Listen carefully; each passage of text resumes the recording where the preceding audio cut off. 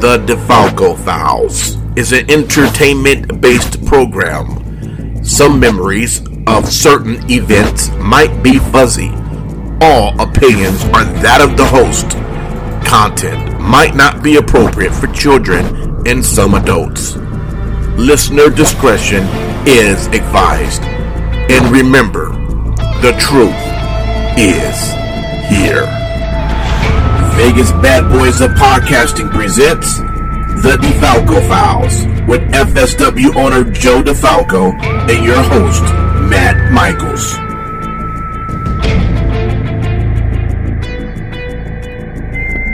Hey everybody, it's Matt Michaels here on the DeFalco Files with the owner and creator of FSW, the Future Stars of Wrestling here in Las Vegas, Mr. Joe DeFalco. Joe, how you doing, man? Oh, wonderful. Another week in paradise, a week above ground. It's a good week. Well, let's talk about what the past weekend had for you. On Saturday, you had a Future Shock, some pretty good matches, including a very impressive main event with Watson showing that, hey, man, he's come a long way as a singles wrestler. And we kind of forget, because he's with the faction and he's been in a lot of tag matches, that he is maturing as a singles wrestler. What do you see for him in the future? Because that match with Vandergriff was really good. Well, it's always seems to be the same. Hey, that match with Vandergriff was really good. So, it's similar to sports, when you're playing the Yankees and you're playing, the Kansas City Chiefs nowadays. It's like you're going to get your A game because you want to go out there and you want to prove you're as good as that person. And, a guy like Mac Vandergriff, who's a front runner for the Wrestler of the Year, him and Sharp are probably the top two guys. So when you get that opportunity, you know it's going to be easy because Matt's really, really good, but you want to go out there and you want to pull out all the stops, and you have a great chance to have the match of the night in that situation. And Watson has always been that under the radar kind of guy, and that's kind of why the faction scooped him up. He was highly regarded in Arizona when he came in, and I remember Graves cut a promo putting him over. And when we saw him, we just knew he needed more experience. In Arizona, he wasn't getting these bigger matches. So even though he was around a little longer than a Shogun, we felt like a Shogun had eclipsed him when it came to, having matches and being around, because Shogun's around so many great people. Right. So, Watson was another guy who made the move to Vegas, and it really helped, bond the faction, after they added Ice. And, right now, Watson is mainly in the tag team with Fresco. Right. And, for the near future, that's really not going to change, but it doesn't mean on a Future Shock or on another show or Fresco can't work. I'm more than comfortable putting Watson in with somebody good. It's like, let's see, I'm putting the card together. Matt wants to work. It's a Future Shock. We're trying to put as many as the younger guys on as possible. We get the few veterans like a Bugatti work with Andy Delgado. And it was like, okay, well, let's move Fresco in, see how he does with Demir. And, the best option for a Vandergriff. Because if you look at the Future Shocks, he wrestled Ricky from the Suavecitos, another guy from a tag. And, those are the shows where Matt's not going to wrestle the Danny Limelights and the Damian Drakes or whoever, the top tier high octane guys, I guess you can phrase it as. You generally want to save that for the bigger shows, because this is generally a student showcase. Right. And speaking of that, What did you think of Brett the Threat and Jimmy Jack? And do you see Jimmy Jack showing any progress? Jimmy Jack is an anomaly. Jimmy Jack is a guy who walked in, got put on a show, and for some reason, no rhyme or reason, it was like, oh, we love this guy. It wasn't like, hey, before his debut, he had all these promo videos on Facebook and everybody was looking forward to seeing him. I remember a while back, Jimmy Jack, still in training. There was a guy, Ken, and Ken was training to be a manager. And Sid was running one of his little events at the Sunset Park. So it was free to watch the wrestling. And, Sin would use a lot of the younger kids who would help out set up the ring when they were there. And then he's like explaining to me about how this tag team, somehow called Sugar Toilet, had Ken and Jimmy Jack on it. And I'm shaking my head like, really? Ken's training to be a manager and you have him in a fucking match? Like, that's fucking deplorable, And it was like, I kept it basic, but man, these guys were over. And it's like, yeah, whatever, And at that point, Jimmy Jack, I guess he had COVID and he had some issues with it. And he couldn't train for 3, 4, 5 months maybe. And I would remember seeing him around, like during training. And wasn't really paying much attention, but I guess he wasn't really training at all. But he'd be at the shows and he'd hold the camera and whatever it was. And then I saw him. I'm like, what's up about dudes? Are you training? He goes, no, I just need to be around it, whatever I could do to help because I can't train. And it was like, well, he'd be a guy who's not paying dues. He's not training. But then when we would set up for the women's show at the Sahara, he'd be one of the 4 guys that would actually be there to show up. Sure. So those are the kind of people that you want to give opportunities to if they're somewhat deserving of them. There's some people there that have more physical ability and they're sitting in the back because they're not going to be on the show because they don't understand that it's more than just training. In all honesty, it's disrespectful to the people that you're with, that you feel at your level that you must feel that you're better than the other students. Sure. Because you don't feel that it's necessary to help set up at a casino show. You're too good to show up to break down a ring, which we've made things so much easier. We have 2 rings. One sits on the fucking trailer every day in my driveway. So there's no breakdown anymore. All you do is when we have something is you go to Silver Nugget, you set up the ring, show's over, you take it down, it's back on the trailer, and that's it. Okay. In the past, it was break down the ring after class on Cody's day on Thursday, and then we go set up the ring sometimes Friday for a Saturday show or whatever it is. And then we break it down because now there's no ring at the school. And then we do the show. And then we break down the ring. And then the next day we need people there at 4:00 to set up the ring to have training that day. Now we've bypassed all that. All you do is break it down and set it up and break it down. And when there's 10 or 12 people there, breaking down a ring takes fucking 30, 40 minutes. It isn't like, oh my God, I got to be here for 3 hours. No, you got to be there for 45 minutes. Yeah.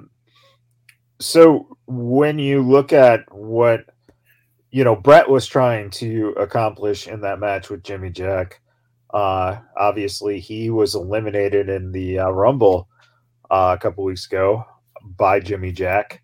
What do you think is the next step for Brett the Threat in what he's doing, and how does it kind of, fit into what you see in the overall loaded picture of all these, all these guys who are at a level in which Brett the Threat is pretty much knocking on the door of, being that that next guy, because he's really put in the work and he's really serious about it.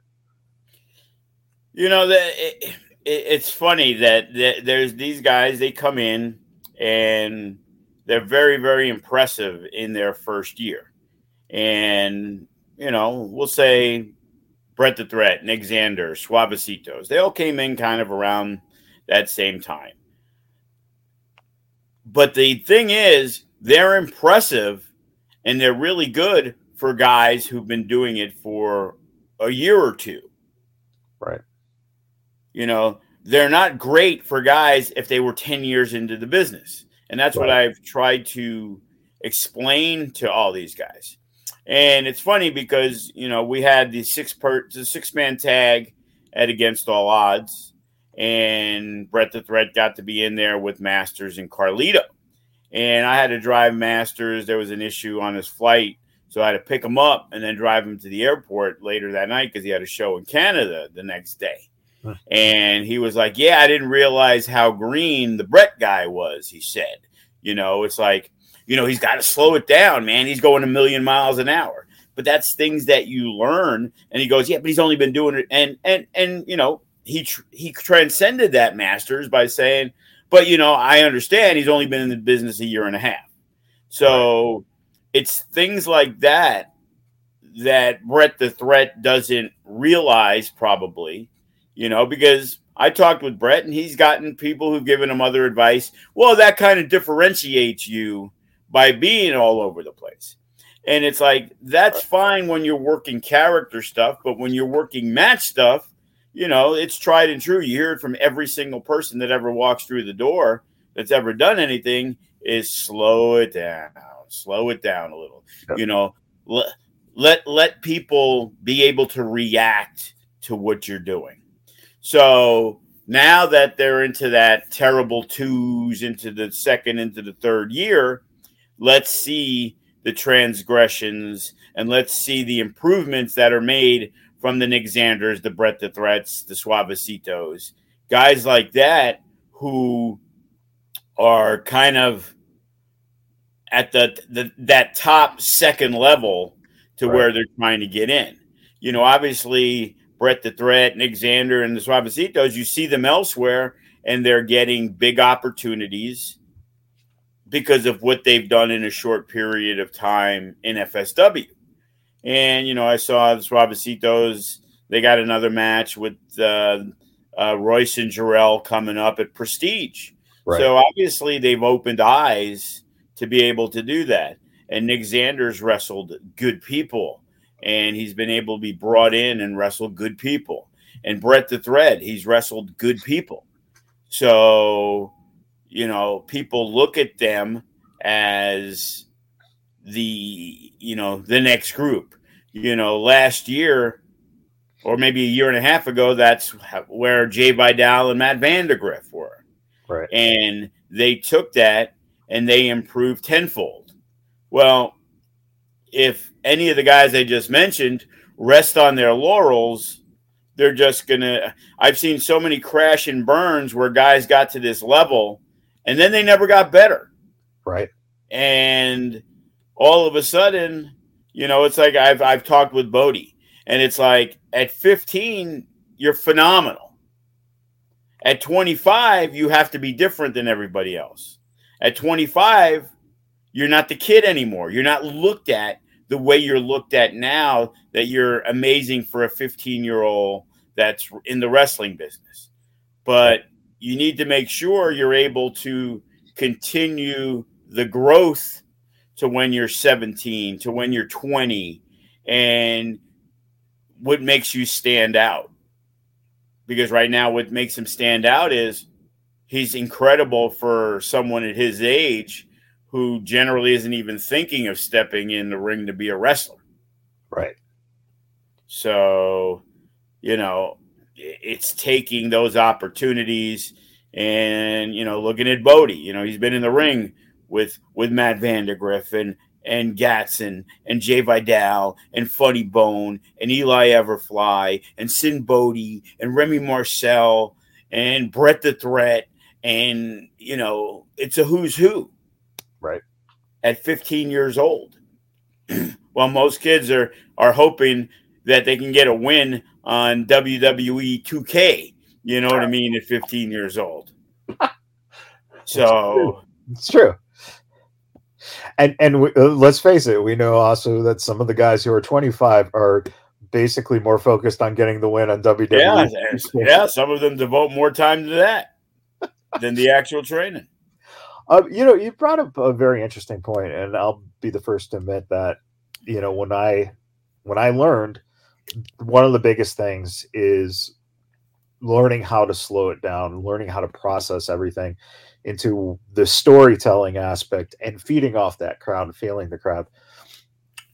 Is that something that is a little harder now to grasp when there's so much, I guess, quick movement of what's going on, in reels, right? Everyone has that 40-second clip of them doing something that's, spectacular or different.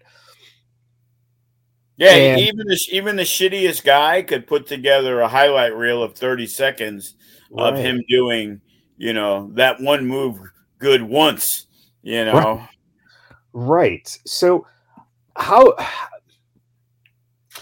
do you get someone today who, and even if they're at a level where they're good, but they're trying to get that next step, how do you get them to realize that some of the best storytelling, some of the best way to understand match psychology is to actually go back and watch matches that to today's kids might seem boring in terms of it's not paced quickly, but the overall arc of the stories in let's say a Flair Steamboat match, that's just perfect when you're learning. How do you get someone to buy into the fact that it doesn't have to just be, go out there 5 minutes of just boom, boom, boom, boom, and, pat yourself on the back and go get some pizza? Well, the thing is, that's not my job. My job is to get you ready to have a match. If you want to get to that next level, it's your job to figure it out. You need to go into the FSW locker room at a Mecca and talk to the guys that have gotten to the next level. And it depends on your style. Obviously, if you're juicy, you're probably not going to want to talk to, not that you're not going to get great knowledge from, say, Davey Richards or TJ Perkins, but you may want to talk to Rhino and say, hey, bro, using the size and doing the things. And these younger guys, there's so much knowledge in a locker room. There's so much knowledge in FSW to where I didn't even know. Oh, TJP and Chris Bay. TJP was in Japan for like 2 months, and he had the Super Juniors like a week later. So I thought there was no way he came home, but he came home for like 5 days. And he's at the FSW training facility with Chris Bay. And it's like D'Lo Brown will show up, and Sin Bodie's there, and Kenny King's there. And it's like, if you're not soaking up the knowledge, now there's a difference between soaking up the knowledge and being a pain in the fucking ass. Funny story, Masters missed his flight because one of the students, we appreciate it, going to pick him up. He's trying to tell stories. And Chris is like, can we make sure we get there? And he said the guy missed the entrance. And he got there like right at the button. And there was a person at the thing that didn't let him through. So he ended up missing the flight because of it. And, there was an accident and it made the guy a little late to begin with. But it's like, now you're late. Make sure you get there. It's like going and asking. But the thing is, 2 days earlier, Rhino was very talkative to him about things. So now he's trying to absorb. You can't blame the guy for doing it, but you also need to know the time and the place to do it, because Chris Masters is a guy who will freely give out advice, knowledge. If you ask him something, he'll be more than happy because he gives a shit. Right. So, but there's also a time and a place for it. So these younger guys that are coming up, sometimes they get that early factor of they know it all. They're all know-it-alls. And, I know it all. I see some of the younger guys who've got 2 years in that never train anymore. And the funny thing is, it's like, wow, you're in a position to where you basically kind of work the shows off as a trade-off, and your training is fucking free. Yeah. And I don't see you other than maybe once a month. Like, when did you become so great that Chris Bay's going to Japan in 5 days? He just came off Impact tapings, and he's in the fucking ring working on shit. Yeah. TJP, fucking 2 months in Japan, wrestling every fucking second and third day, wrestling, being away from his family for 60, 70 days. And where is he on his day off? In the fucking ring. So I got no sympathy for these guys who walk in and it's like, oh, it's Future Shock. It's the show for the younger guys. Wait, what do you mean I'm not on it? Well, I couldn't set up the ring in May and the anniversary show and for Impact and the other ones because, I had to work. Oh, but if I had a show, you'd be able to make it. Oh, well, of course. Yeah. So I try to be the nicest person when it comes to that, of getting people on and trying to massage it to where this is their opportunity. But a Jeffrey Excellence or a Brandon G or a Jimmy Jack, despite the fact that they're not getting anything that moment, they're still there to be of assistance. Right. Instead of looking at it as, oh, okay, well, I got yelled at. I'm going to show up. I'm not going to do nothing. I'm just going to show my face. And that should be enough. Like, are you that thick-headed? Well, is there something in the water? Must be.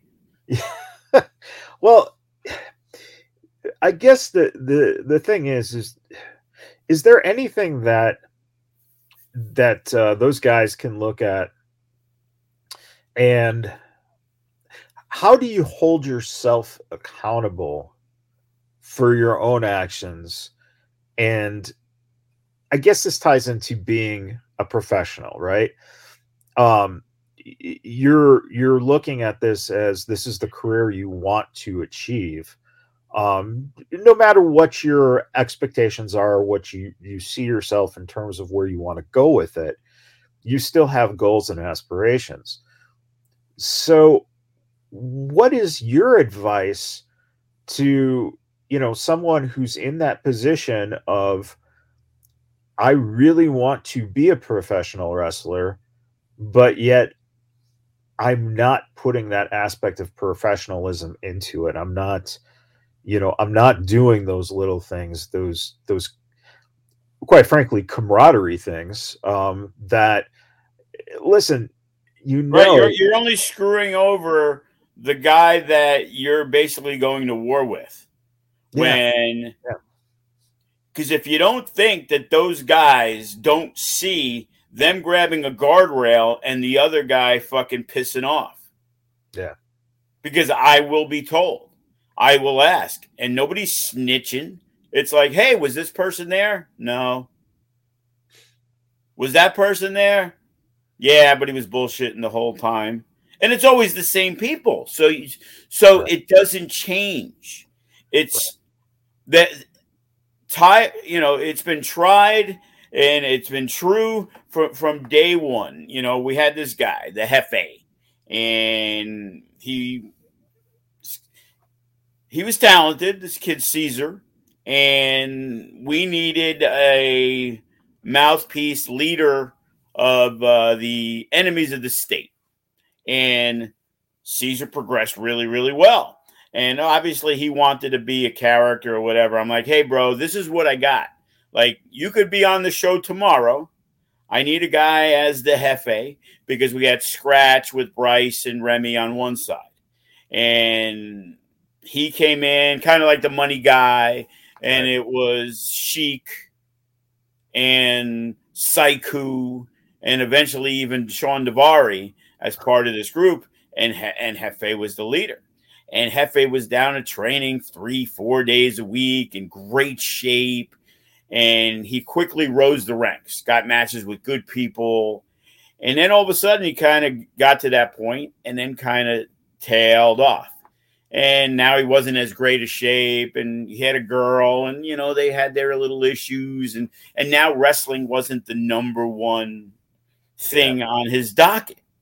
Yeah. And then it became that the reason he wasn't being used, which is the excuse of, oh, well, Joe doesn't like me. It's like, what the fuck are you guys talking about? It's like, you have to continue at a certain level. Right. And he just kind of was starting to coast.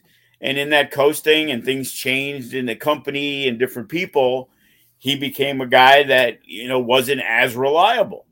And, you know, he took it personally, and his options were to get better or leave. So he chose to leave. Yeah. But, you know, because in his opinion, that's what he felt the issue was. There's plenty of people that I don't love that I think they're the greatest people that work on shows because they put in the time. I think they put in the effort. And just because personally, I think they kind of take, you know, they'll take the side road, you know what I mean? To where they'll, you know, make it, oh, yeah, I got booked today. Oh, I had a show last night. I didn't get until late. And it's like, but what does that have to do with my show? You took the booking on my show. Call time's 3:00. So maybe you only sleep 6 hours today instead of 8 because you're supposed to be working my show. Not you show up 30 minutes before the show starts, let alone an hour and a half after call time. Yeah. And you got to make that stuff a priority. And you got to, hey, Joe, I'm working late. Hey, Joe, I got this. Instead of just going on the student page, seeing what I wrote, and then just moving on to the day. And no response. Hey, I need some hands. We got this going on tomorrow. Hey, sorry, I can't make it. Hey, I can make it. You know, it kind of helps when you're trying to do things that you know you're going to have at least 6 or 7 people there instead of a crapshoot. Hey, we got a seminar with Rhino. Hey, we got a seminar with Davey Richards. And you'll see people like it, but that doesn't mean you're coming. It's like communication is the number one thing. Number one, bar none. And unfortunately, a lot of the younger guys don't know how to communicate. And it goes through all aspects. Well, what does Joe want from me? Well, what do I need to do to get on the show? It's not my job to hunt down 42 people to let them know everything they need to do. I'm in the office. Usually I'm bullshitting with somebody. Right. You know, I'm not sitting there monitoring training. That's not my job. You know, I go in, try to collect dues. You know, when guys like Damian Drake and Matt Vandergriff, they're around. Ice Williams, you know, hey, what's going on? Hey, what are we looking to do? You know, there's a lot of those veteran guys that are going to talk to me and see what the plans are or some ideas or something that they want to pitch. You know, no offense, but I don't want to hear what Brandon G thinks should be done on the show. You have to earn that right. A Hammerstone is going to message me. I'm going to listen. A Hammerstone is going to recommend somebody. I'm going to listen. And unfortunately, whether they like it or not, there's a pecking order based on what you have done to help the company. The Right. more you help the company, the more I'm going to be willing to listen to an idea of yours. When you do nothing and you only give a shit about yourself, well, I'm not that concerned with it. Yeah. I also have a life outside of the wrestling, and there's only so many hours in a day, and it's like putting things together, and all of a sudden these whirlwind guys have these great ideas, and they tell me 40 minutes before the show starts. It's like, dude, you saw me 3 times last week. Why didn't you bring it up then? Like, I have nothing else going on. Or people who need to talk to me. Hey, I was interested in training. And it's like, well, why didn't you come during training? Why are you here during a show? Do you think we don't have a show to run? Right. Yeah. People do not know how to communicate very well. If I communicate, oh, Joe's an asshole. No, I'm telling you how it is. I'm not your friend who's telling you every match you did was great when it fucking wasn't. You're not going to get better that way. Right. It's like, it's my job to critique you. Oh, man, that headlock takeover was awesome. Well, you've been doing it 2 years. If you can't fucking do it, then get out of the fucking business. I don't need to tell you that. Your tie-up was phenomenal. Yeah. It's like, which in most cases, a lot of them aren't. Yesterday, Sin comes in around 6. So the younger cats come in at like 5:30, and they're kind of running around, and they're all trying to do the cool stuff. And it's like, wow, that's awesome. That 450 leg drop you did. Can you actually learn how to tie up first? What's that? Yeah, if you don't know how to do a wrist lock, but you can flip, know. That's all that matters. We're going to be looking at high octane seasons beatings coming up here on the 17th. So far, how's the card stacking up with the announcements that have been made already? Well, first off, we announced it at the show, and there's a lot of people who believe Matt Vandergrift's the Wrestler of the Year, and there's a lot of people who believe Gregory Sharp's the Wrestler of the Year, and both of them have titles. So we decided at Seasons Beatings that we were going to have a title versus title match, which kind of can go a long way into who's going to be the Wrestler of the Year. Sure. And so the first match signed is a main event in any indie department where you go, Matt Vandergrift versus Gregory Sharp. That is a fucking barn burner, okay?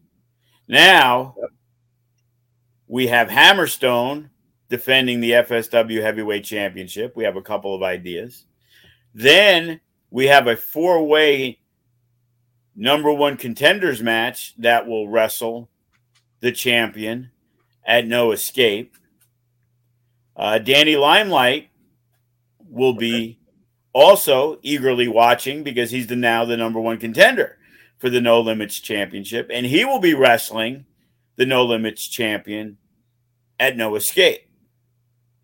So, those are just a few of the matches. We have the women's match that we had talked about, a 6-woman tag. That's going to be Maserati, Rochelle Riveter, and Alice Blair taking on Viva Van, Johnny Robbie, and Tanaya, who has been pretty impressive in her few appearances in FSW. Then TBD is going to be on hand defending their tag titles. Then you can get up to $10 off by bringing 2 unwrapped toys. So general admission could be $10 for this fucking show. So, that is truly amazing. Yeah. And the number 1 contenders match, not necessarily the heavyweight champion, but the 4 participants in that match will be former FSW champions. Could be No Limits, could be Nevada State, could be heavyweight, but that's going to be a marquee matchup. Yeah. Obviously Nick Xander and Nick Bugatti They have not finished what they were doing. May not be a match, but there's going to be some involvement with them. Yeah. Jordan Cruz returns, Devin Reno, Blair Brody, Kevin Koa, MK.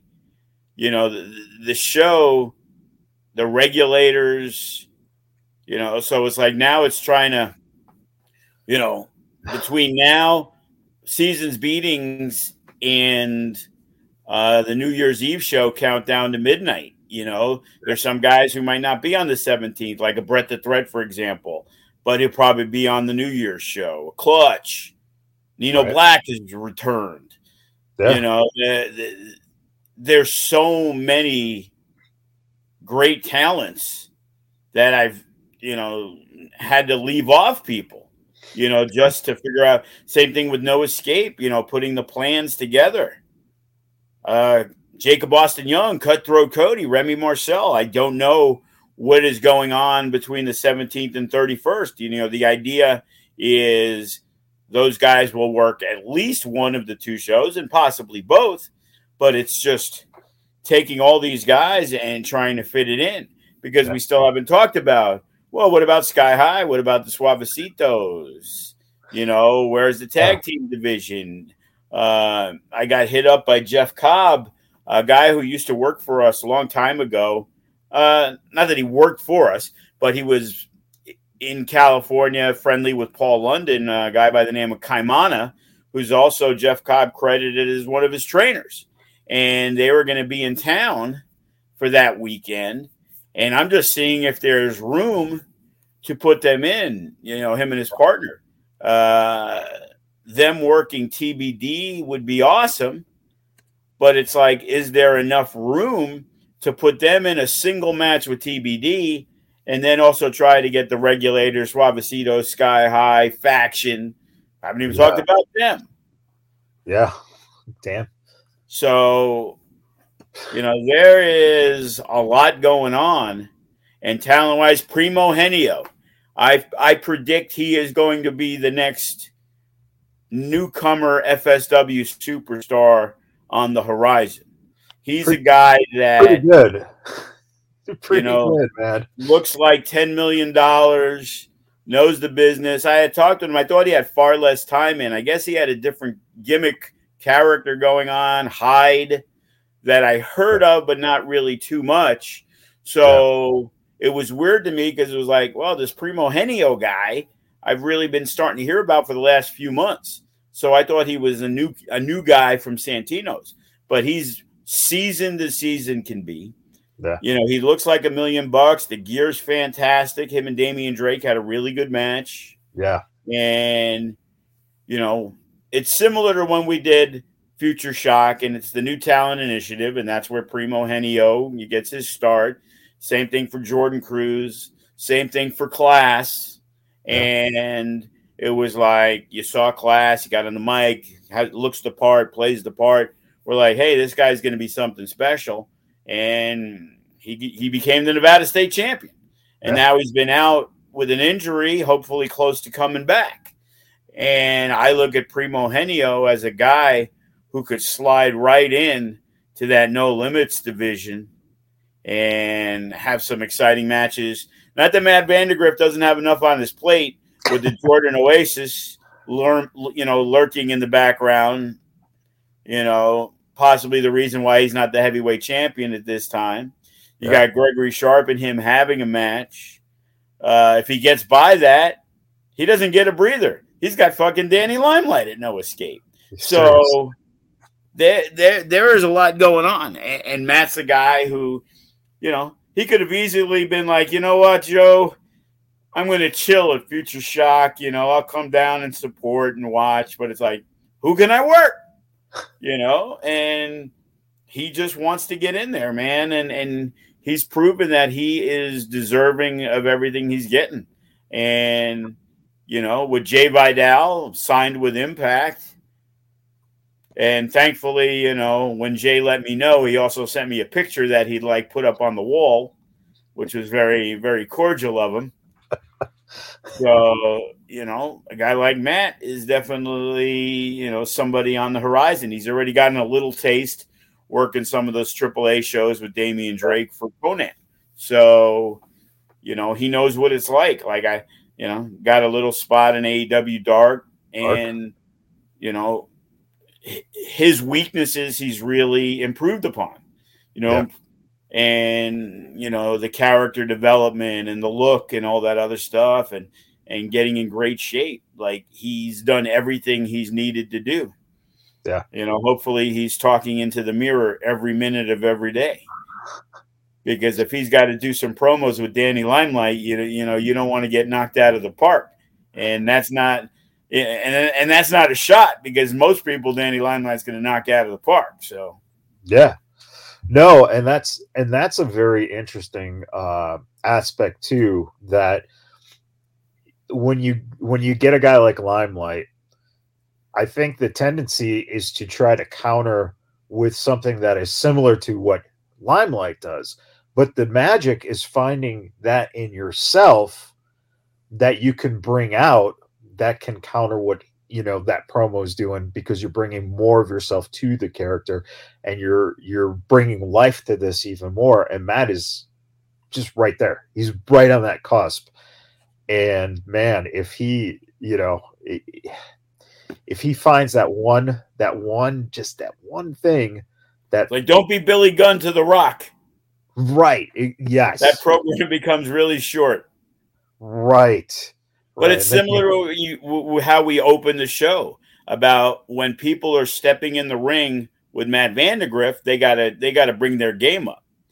When they got a promo with Danny Limelight, they have to be, at the top of their game, just to hopefully hang a little bit with him. Right. Yeah. No, he's he's one of the best, and this is an exciting, it's going to be an exciting build over the next, 6 to 8 weeks for No Escape. So it's going to be fun to see. With that being said, let me ask you, a guy like Damian Drake, he had a great match. He also worked another show this weekend in Vegas and won a championship off of a guy, Deshade. For you, what does that mean in the city when you have guys like Damian Drake or Fresco winning belts at the other companies? How do you view that in terms of does that do anything to bolster, or does that do anything to hurt? Because a lot of the fan base is the same fan base that watches FSW. It doesn't affect me in what we're, planning on doing. It's like we got matches set. We have ideas of where we're going with Damian Drake. Winning that title doesn't change what I'm doing. It's no different than when my guys, which is a Damian Drake, a Sharp, who has titles elsewhere. Right. These guys go over there, and they're booked according to what their promoter wants to do. They don't take fucking FSW and say, well, we need to protect them. And it's my job to make sure. I know Jay Vidal had those issues when he was No Limits champion. I'm like, bro, you're not going to go over there and be jobbing out to people. Right. And if you are, that's fine. But then where are you at with me? Right. We're going to be running a show in 3 weeks that's going to have 500 people in it. And a lot of our fans just saw you lose to somebody that may have worked at FSW and was perceived as a lower end guy. So yeah. I'm someone, and I've said it a million times, I do not love the fact that there's 6 other companies that use mainly our guys.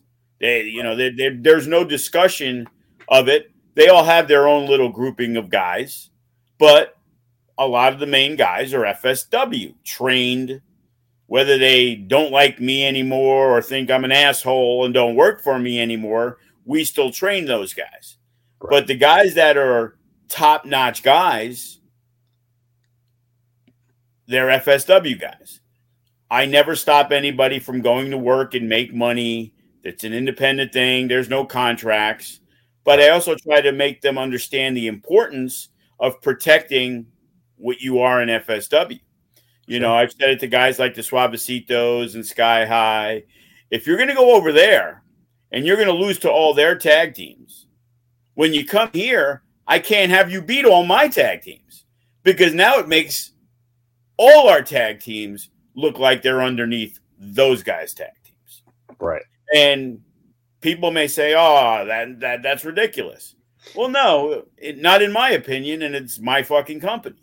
So if these guys go and work those places, like I also say, like to Bodie and them, make sure you're working somebody who's better than you. If you're being brought in to put over somebody who's nowhere near as good as you, what are you really getting out of it other than a booking? Right. You know, go to California, go to Arizona, go out there instead of wrestling in front of some of our fans just to have a match because it's in Vegas. Yeah. It's like, have it mean something. If you're going to wrestle somebody, never said anything ever. If you're going to wrestle somebody who's better than you and it's going to help you, 1,000%, I'm behind it. And again, I don't have to love it, but it's also harder to push people when they're over there and they're not a priority. Yeah. You know, that's why it's easy to have Hammerstone as a champion. You're not going to really see Hammerstone on shows elsewhere in Vegas. You know, Ice Williams, Vandegrift, they might work one. And it's like I've tried to tell them, if there's 4 different companies out there and you want to work another show, great. But if you work all 4, you just watered yourself down. Right. And you could choose to work 3 of the 4, and if FSW is 1 year and that's not the one, so be it. We've had champions who've left FSW because for whatever reason they felt they were better off not working for me. Okay, I see you come to my shows. I say hello. You say hello. You know, no issues. I'm not going to bar you from the building.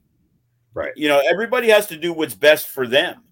And if Matt Vandegrift is going over everywhere else and putting people over, well, how do I perceive him as this superstar? How do I perceive him as, oh, this guy's the best wrestler in Vegas? Yeah, but he lost 3 days in a row in 3 different shows in town. Well, you can't sell that to anybody. So you want to be protective of the main guys. You want the younger guys to get exposure and get experience. You know, I see the screen coming and you see, you know, the Davions and now maybe the Demirs. Yeah. And, you know, some of these younger guys that reps is the most important thing. Now, Davion being young and very young, you know, it's hard for him to go out and get booked all over California and all over Arizona. So he's had opportunities to work in Vegas. And good, bad, indifferent, it's still the experience of him working there. Yeah. You know, my issue is when I have a show and I get blown off for that show, then make sure you don't cry about it when I don't put you on our show. Right. So, you know, Jimmy Jack. Nobody uses Jimmy Jack. He helps at everybody's show. He wrestles on our show, and now everybody wants to book Jimmy Jack. Well, why didn't you book him before? Yeah. But Jimmy Jack's a guy who we know needs reps. He needs work. You know, his character is over as fuck, but he's still very green. He's still got to get better as a wrestler. And if he works hard, which, you know, anytime there's a wrestling show in town, he's around trying to help. Yeah. So Am I supposed to fault the guy who's an FSW guy because he went to Super Beasts and he helped out? No, he loves wrestling. He's no different than the fan who goes to all the shows in town. Right. Jimmy Jack loves wrestling. He wants to be around wrestling. There's 10 FSW guys on the show. He's friendly with them. He's supporting them. He's going to watch them. If he gets on the show now, obviously he's a hot commodity. Right. And now he's getting to be booked on these shows. So he was there anyway. Now at least, he might get a match. He's getting his reps in, yeah.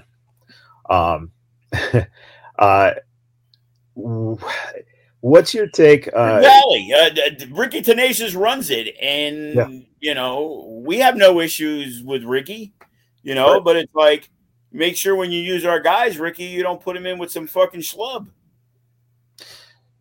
Yeah, or Ricky Tenacious. Right, exactly. Hey, Ricky had a good match on the show too. Gotta give him a little shout out for Future Shock. Let me ask you, Versus again did run a show and had something that I had to get your thoughts on, and that is Ref Cody gets a match against Ricky Mandel. What is that for you when you see guys who are specifically known as referees or managers? You kind of alluded to it earlier with the idea of Sin having a manager in a tag match, essentially. But when you see that kind of stuff being run, and have you done anything that stands out to you along those lines? Because I always find that a fascinating, thing. Seeing a referee wrestle it could be good, or it could be, just a storyline to do something. And what are your thoughts on that? Well, first off, 95% of the referees you see on the indies have trained to be wrestlers. And in a lot of cases, they want to be wrestlers. And they're forced to be refs because maybe they aren't good enough as wrestlers, but they're good refs. Sure. Okay.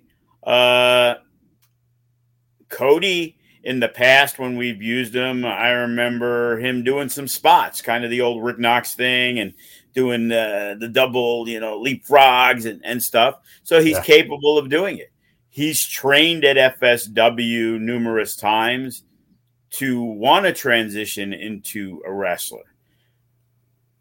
All I think of is, if you're doing it, well, it's got to be behind some kind of an angle that led up to it. There's no issues with it. There's no right, no wrong in who's wrestling who. I saw it, and I was just like, I didn't realize there was anything going on with Ricky Mandel and Cody. But if there was, I don't see any issue with it. Years ago, speaking of Ricky Tenacious, Ricky wanted to get on shows, and there wasn't really much of an opportunity. And at the time, we didn't have a ring announcer. So, Ricky found his best Salvation Army outfit and came in, and he ring announced. And we knew he was a wrestler, and we knew he was training and all this other stuff. So we worked in an angle to get Ricky as a wrestler. And Ricky would be the announcer for Derwin the Destroyer. And he would specifically get Derwin's name wrong, Darwin, and, whatever it was. And it led to Derwin getting pissed off and pushing Ricky. And it ended up leading to a match, and Ricky beat him in 5 seconds. He went after him, missed the clothesline. Ricky rolled him up, 1, 2, 3, whatever it was. And it was an angle, and it was a, lower card angle, but it was comedy. It was fun, and absolutely, nothing wrong with it.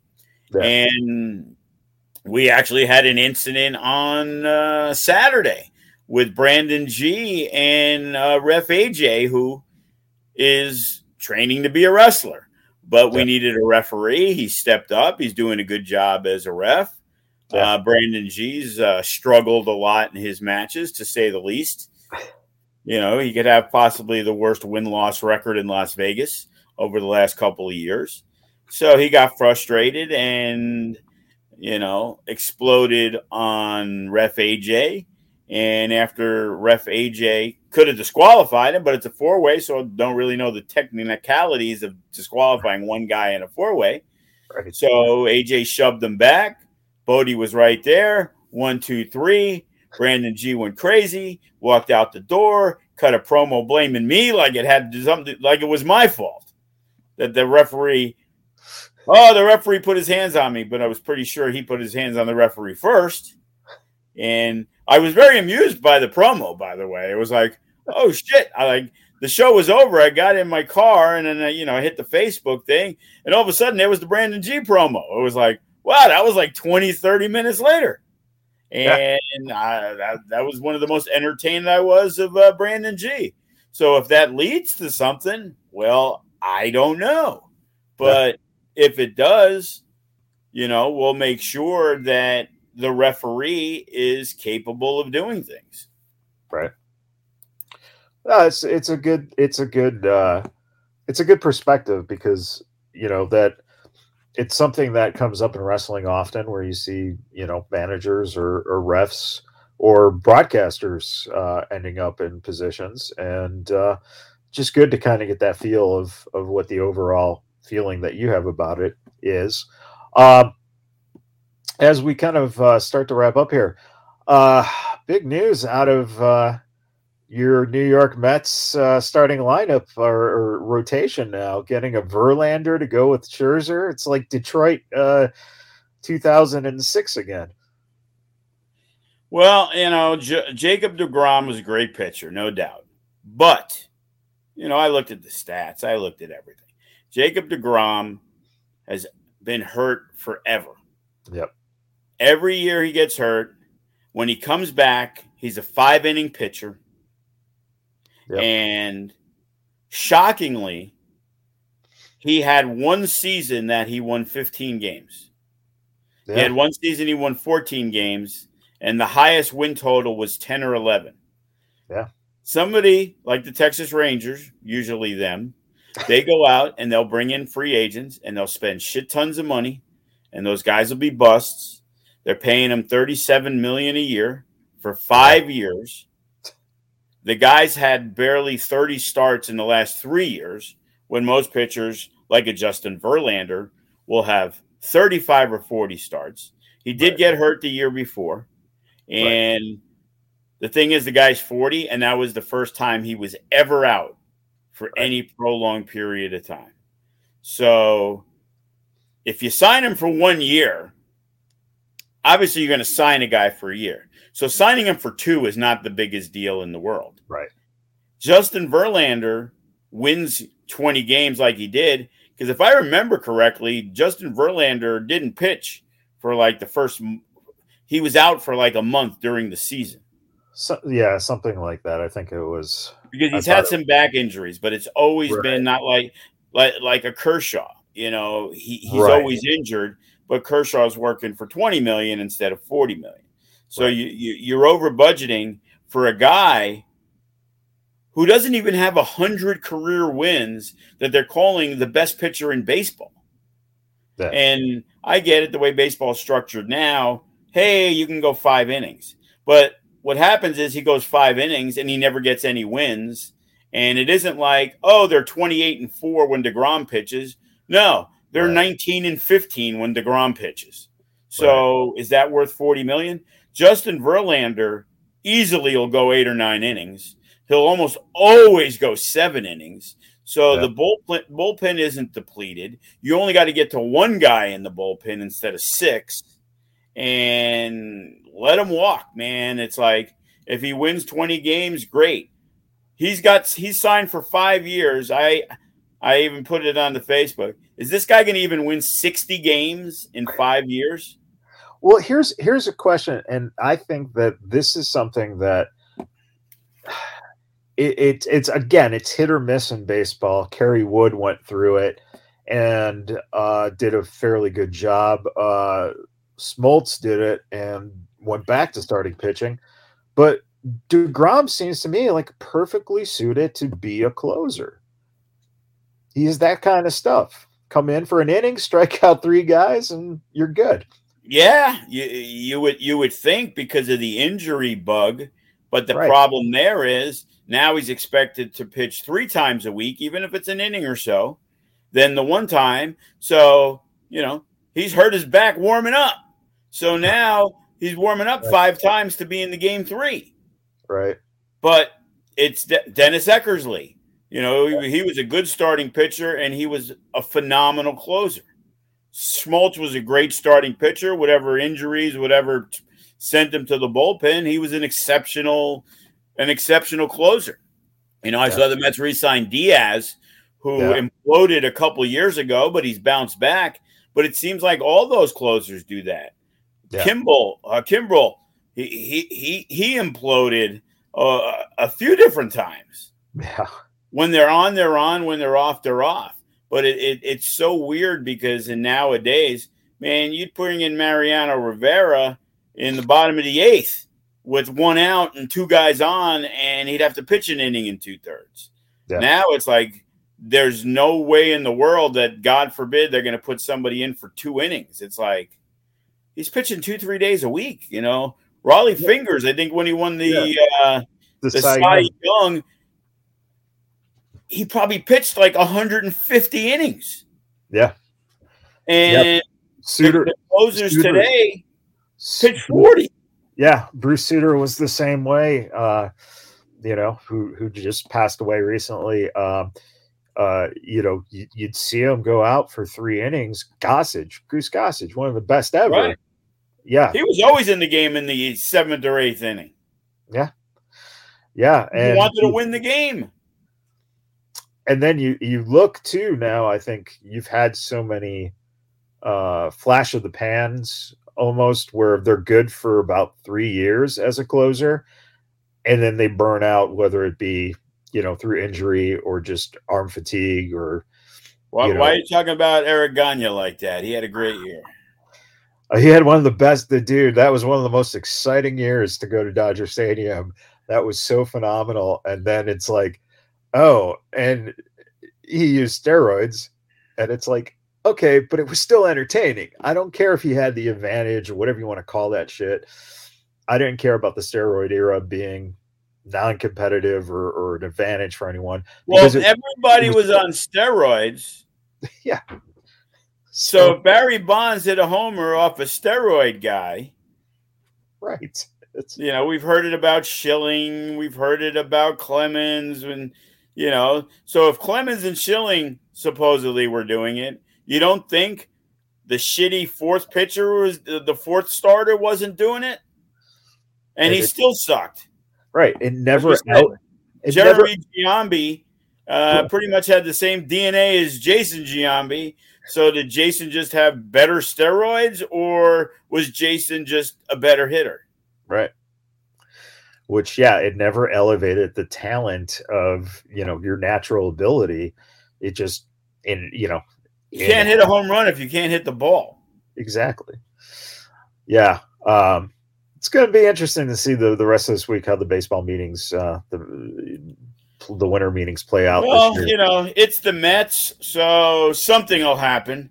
Justin Verlander will have a freak accident. He'll be playing in the backyard with his wife, and he'll tear his ACL or something. Playing badminton or something. But if you're gonna go, if there's one person you want to have an injury with, it's definitely Verlander's wife. Well, not for the Mets at $82 million. So, and didn't they? Like, that's funny. It's like, why not 2 years at $80 million? Why is it 2 years at $82 million? Like, why is it $41 million a year instead of just 40? Like, I'm always like with the numbers. I always like even numbers. Right. Seems weird to me. Like $41 million. And how? What is that negotiation like that you're holding out for an extra 700,000 for this and 300,000 for that. See, like DeGrom, it's 37 million a year, but it's 5 years, so it's an even number. It's 175, right, or 185, or whatever it is. But it's, you know, in money wise, it's a 5 or a 0. That's always, you know, normal. Right. It's like a wrestler, you know. Sometimes when you get people's rates, you know, it's 100, it's 150, it's 300, it's 500. And I remember it was Apollo Crews, Uha Nation at the time. And we had booked him. And I believe his rate was like $280. Like, wouldn't you just say 300? Like 280? Like, that's just like a weird off the books kind of number. Because most people are always, hey, you know, $1,500. Hey, I want $1,535. Like, I don't get how that. It's just weird. You got the Apollo Crews. He gave you the DeFalco discount, man. He gave you the. I guess maybe he was 3, but for me, he did it for 280. It's just fascinating. When you see whether it's baseball or basketball, or even when you do get some wrestling information on contracts, it's just one of the most fascinating things, because in our lifetime we've seen, you know, remember 1980 when Nolan Ryan was literally the first $1 million season, and since then it seems like it was Nolan Ryan, and now like Joe Smith, who's the 26th man on the bench. Who did I see? Somebody recently signed, and he was getting millions of dollars a year easily, but the guy's like record was like 45 and 42 career-wise or something. Sure. And it was like, there's 16 million a year.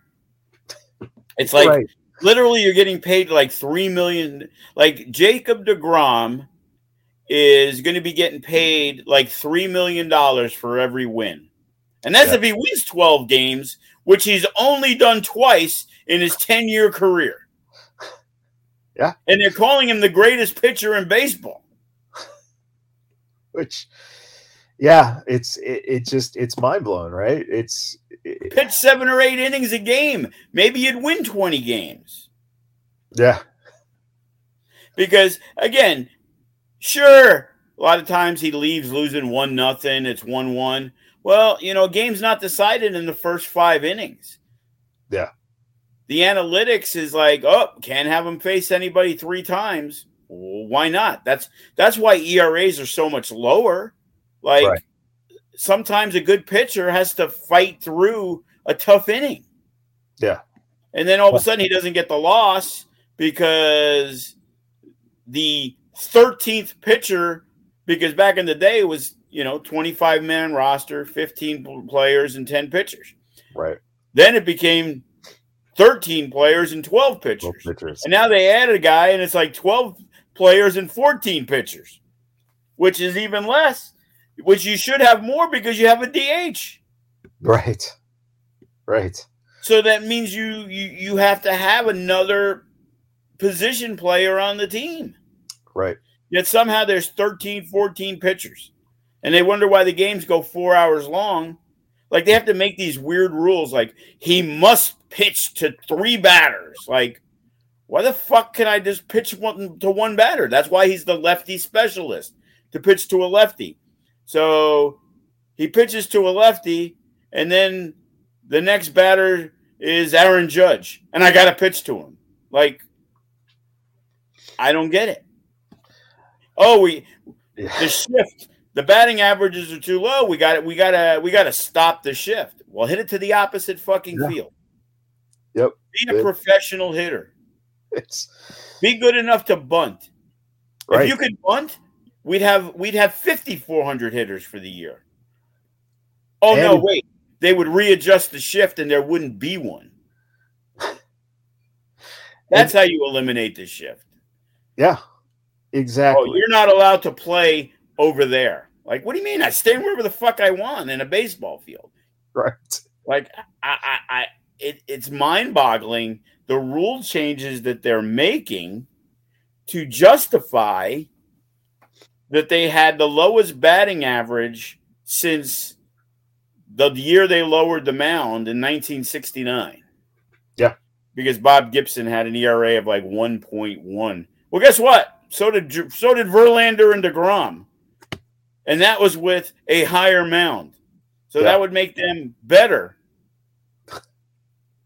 Or the other stat I saw, Aaron Judge, the MVP, 60-something homers, he struck out more times than Tony Gwynn did in a 10-year period. Yeah. 10 fucking years. Yeah. Yep. And Aaron Judge was 2 points away from winning the Triple Crown. And he still hit 314. Right. You take away his strikeouts, if he puts the ball in play with the shift, he still hit like 430. Yeah. It's insane. Yeah. Yeah, it's interesting. And I'm waiting for them to do things like no pickoff. Like to help, Well, somebody said there was a rule. You're only allowed to throw over a couple of times or something like that. That I haven't heard if that's true. Like you're only allowed to. So it's like, so the third time you're not allowed to throw over. So why wouldn't I just steal the fucking base? You can't throw over. And that's why I'm wondering if that's if that's true or if that's even in the mind of them, because that seems like that's the next thing. Oh, well, we should give the base runner an advantage because it's more exciting when we're seeing guys stealing bases and there's not as much doing right now. Analytics, everybody plays for a home run, yet the scores are 2-1. Right. It's like, shouldn't analytics say bunt the fucking dude over? Like the worst rule ever. Hey, we're going to start the 10th inning, and there's going to be a guy on second base with no out. And I've seen more times than not, like 90% of the time, the first guy doesn't bunt him over to third, so that way a sacrifice fly, whatever. You got to play with the infield in. It's like, if that rule was so good, you would have kept it for the playoffs, but you don't because the rule fucking sucks, and you're just trying to like not make a game go 17 innings. Yeah, and don't even get me started on the All-Star game in 2002 that changed that whole thing for almost 20 years. The basic rule was horrendous. Oh, the winner gets home field advantage. Yeah. How about the team that won 110 games gets the home field advantage? Yeah. And at what point, it was like even in the 80s, they were still competitive games. But at what point did it just become every team has to have a representative and we're going to expand the rosters? It's just like. Yeah, it was always, who's that guy on the Detroit Tigers that was going to make it in like 2012 or 10 or whatever? Right. Yeah. All right, we'll put Cabrera in, even though he's hitting 242. Right. Yeah, it just makes no sense to me. It killed a really good game because some of those All-Star games were games you would talk about. Freddie Lynn's grand slam in 1983. My favorite player of all time, Fred Lynn. I lived in New York. He was my favorite player of all time. Yeah. That motherfucker, if there was padding back in the day when he first started, he would have been a Hall of Famer. He got so banged up from running into walls, making unbelievable catches. Yep. And he was another guy too who had that speed factor. He could put a ball in play and get runners over. Just an incredible player. And to me, you've lost that. Ohtani's a great example. The guy can pitch, the guy can hit, but at the same time, you look at it and you go, if you took away the pitching or you took away the hitting, is he really a dominant player as a position player or as a pitcher? And I think he's a really good hitter. He's really good. I think he's a good pitcher, but I think he's a number 3 starter. Yeah. Yeah. He's a good pitcher. He's not a great pitcher. But he's a good pitcher and a really good hitter. So that makes him probably the best player in the league because you got a guy who can actually win 15, 20 games if he had a decent team. And he's still going to hit you 30, 40 homers. Right. That's the most valuable player. You know, I mean, I argue that whole thing is another thing too. When you win 71 games, there's no way anybody on your team is the most valuable player. Oh man, well, we could have that conversation for the on the DeFalco Files, the baseball version coming in April.